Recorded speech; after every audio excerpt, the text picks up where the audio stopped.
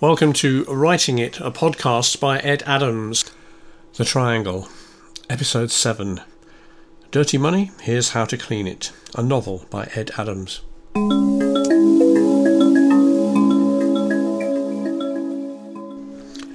A matter of procedure. Truman and Green had no idea of the magnitude of the situation they were entering.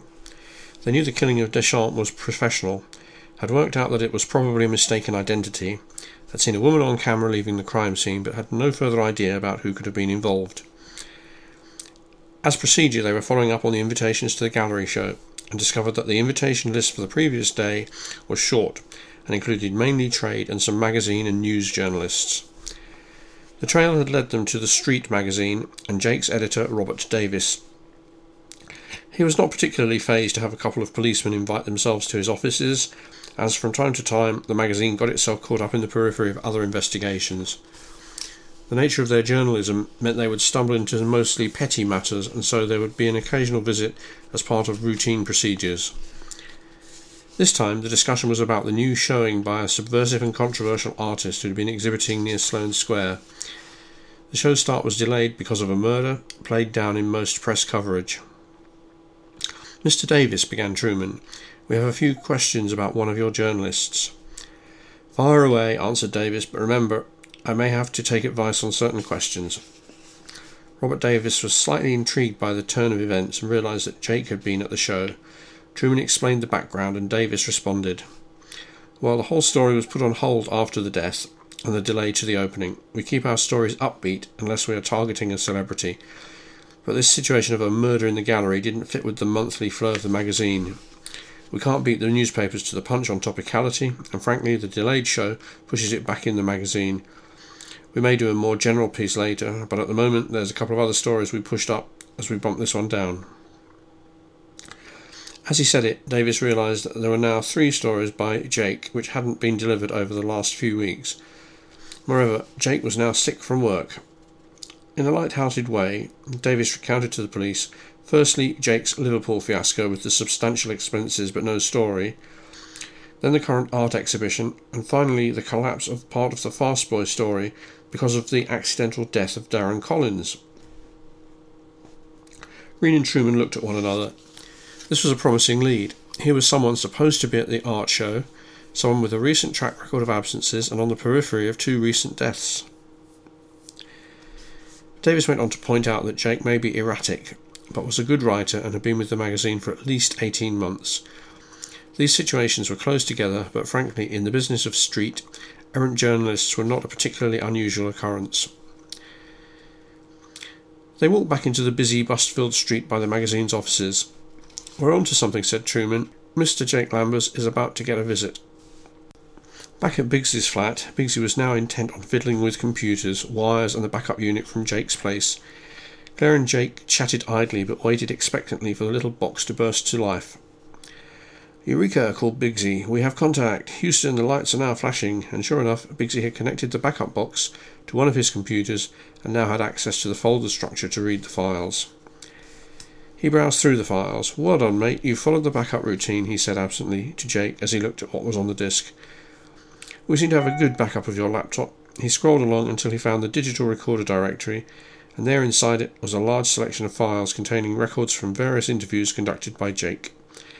And among them was a recording from the date of Jake's meeting with Collins. Biggsy clicked it.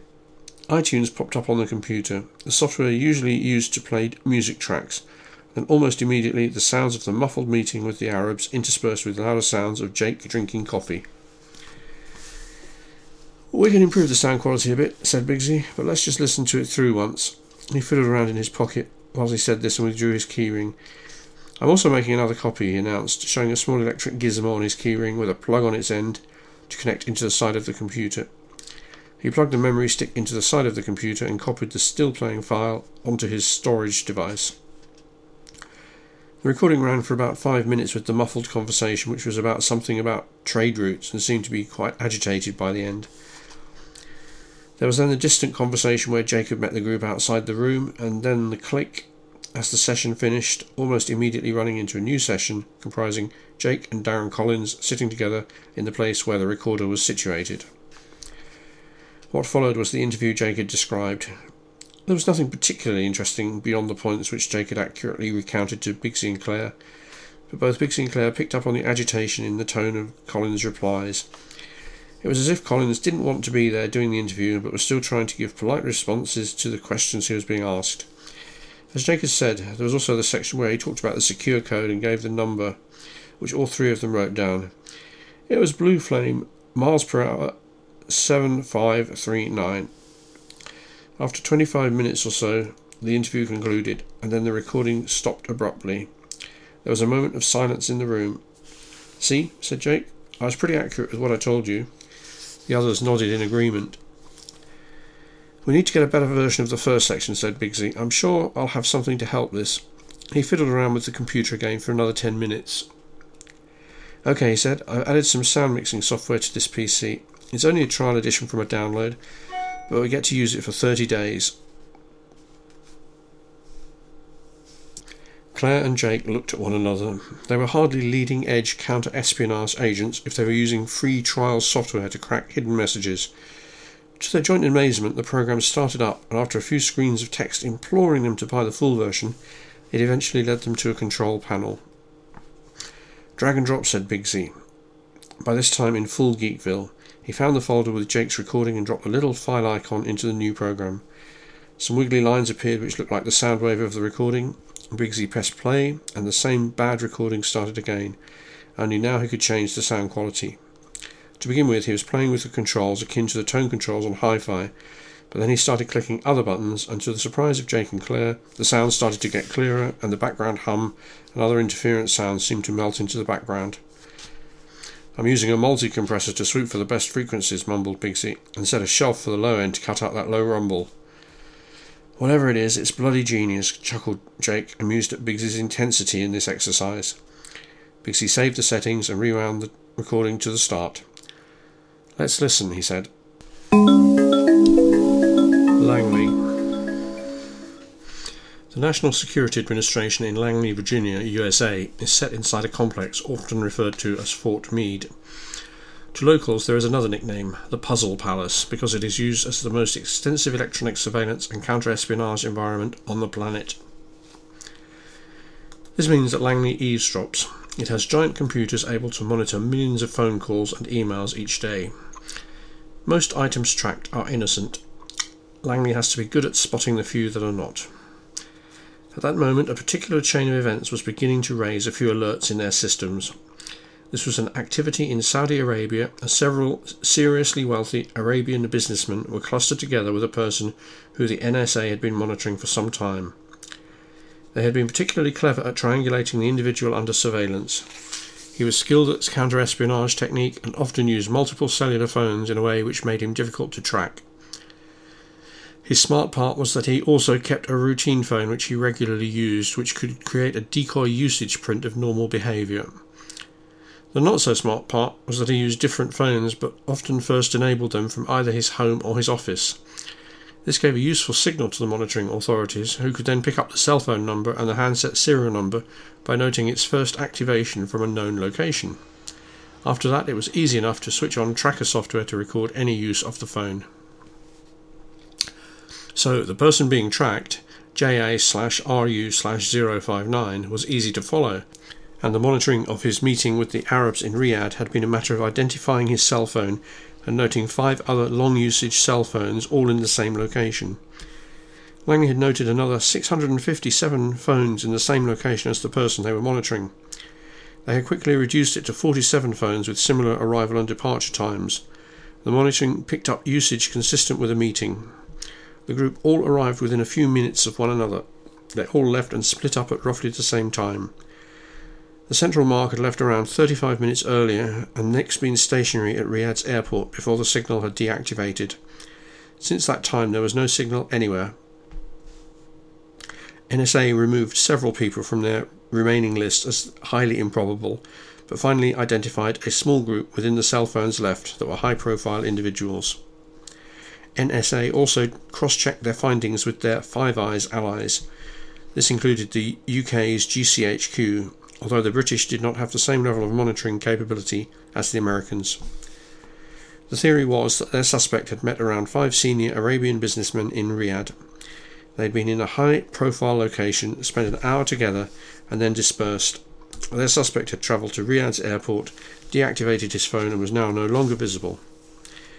The NSA were now tracking the routine phone of the suspect for its reactivation, but so far there had been no signal. The request for information from the Americans to GCHQ had created an alert which had routinely been passed to UK's National Crime Squad, who normally worked in areas related to organised crime. On this occasion, the alert was considered to be civil and consequently more relevant to the police forces than the counter-espionage units with whom GCHQ regularly operated. GCHQ passed the report to the National Crime Squad, who triaged the report incident to decide whether to take action. Frugality ruled and an economical low-key monitoring option was selected, partly as a consequence of the lowered terror threat level in the UK.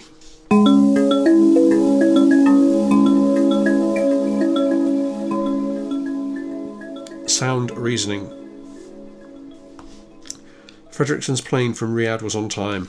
The journey was about 5.5 hours according to the schedule, but he knew that early morning landings at London's Heathrow could be delayed. In the event, his arrival was punctual, and because he had been seated at the front of the plane, he had taken full advantage of the available bed. He would also freshen up in the arrivals lounge allocated for the more privileged passengers of British Airways. His objective now was to get into central London and to meet the American, who had some interesting news. The American's name was Chuck Manners, which sounded part British and was a rather apt name for someone in his line of business.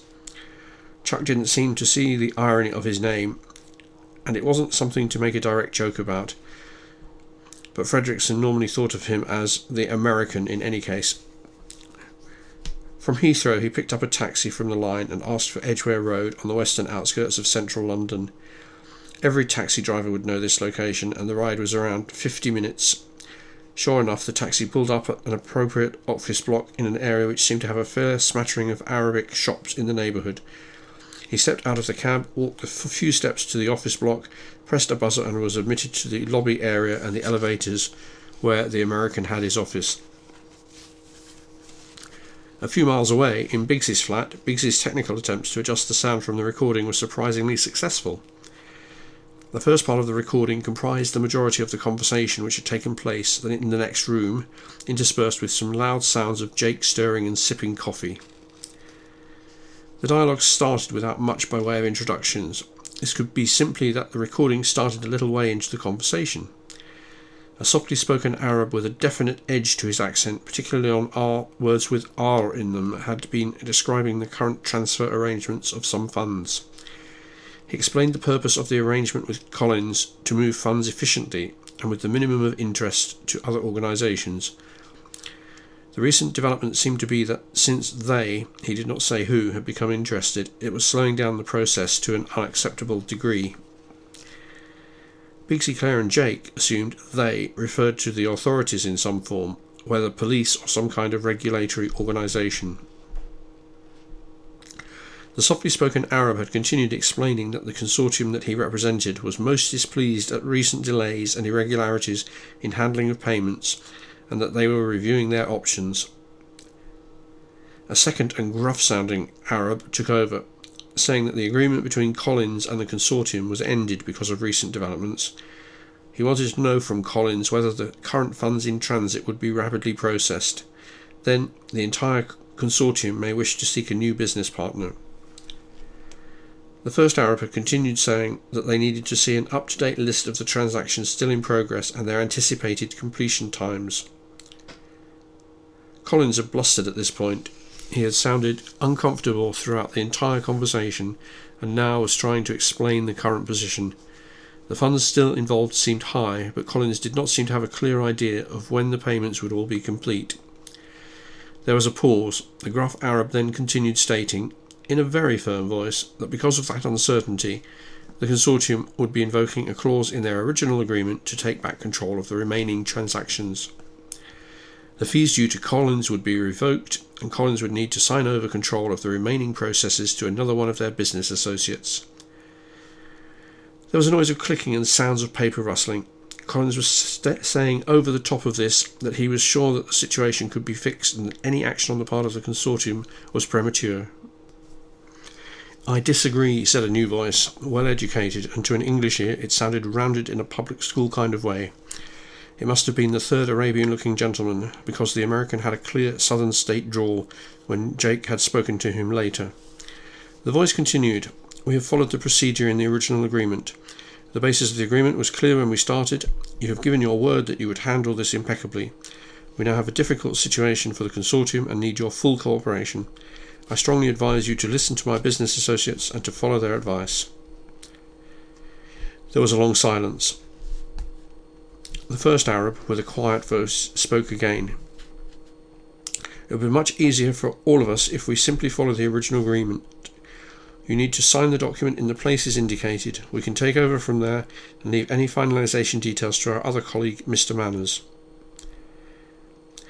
The American spoke for the first time since the recording had started. "Mr. Collins, I strongly urge you to take the advice of your business partners. I believe their legal advice is binding, and they also have a solid point about the current status of our business transactions. Please do not make things more difficult through senseless obstinacy." There was another pause. Collins asked if there was an opportunity for him to seek legal advice. He was told that the agreement was signed with full knowledge of what would happen in a situation of dispute. They reiterated that this situation was beyond contradiction.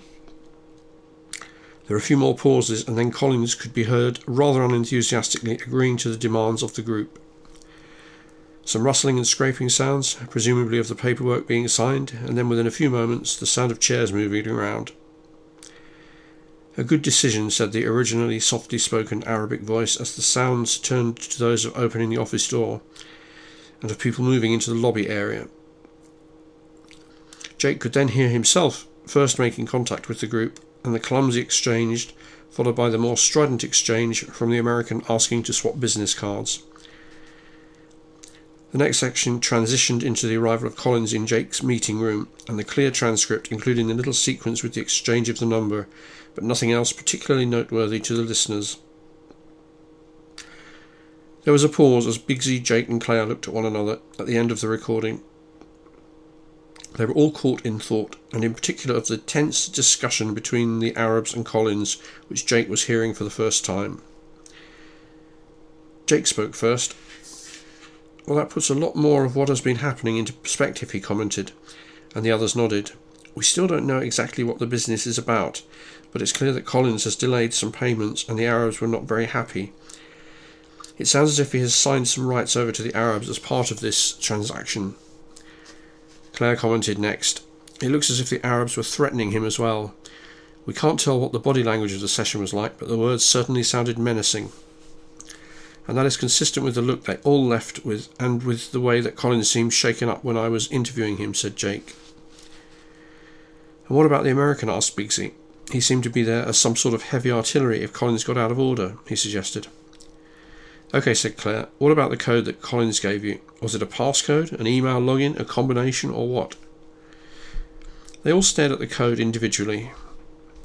"Okay," said Bigsy, "but let's think about this first. If it is a password or a code, we don't want it to be traced back to here. We need to access it from somewhere that other people can't trace. Maybe we should try some internet searches first in any case." "Good point," echoed Claire. "We need to find a place with lots of people if we're going to try that." Once again they decided that Claire and Bigsy would make the journey, but before that they decided to write out as many options for the code that they could invent to try out which would work. They all felt they were getting somewhat paranoid, but they didn't want to take any chances after what had happened to Lucien and Collins.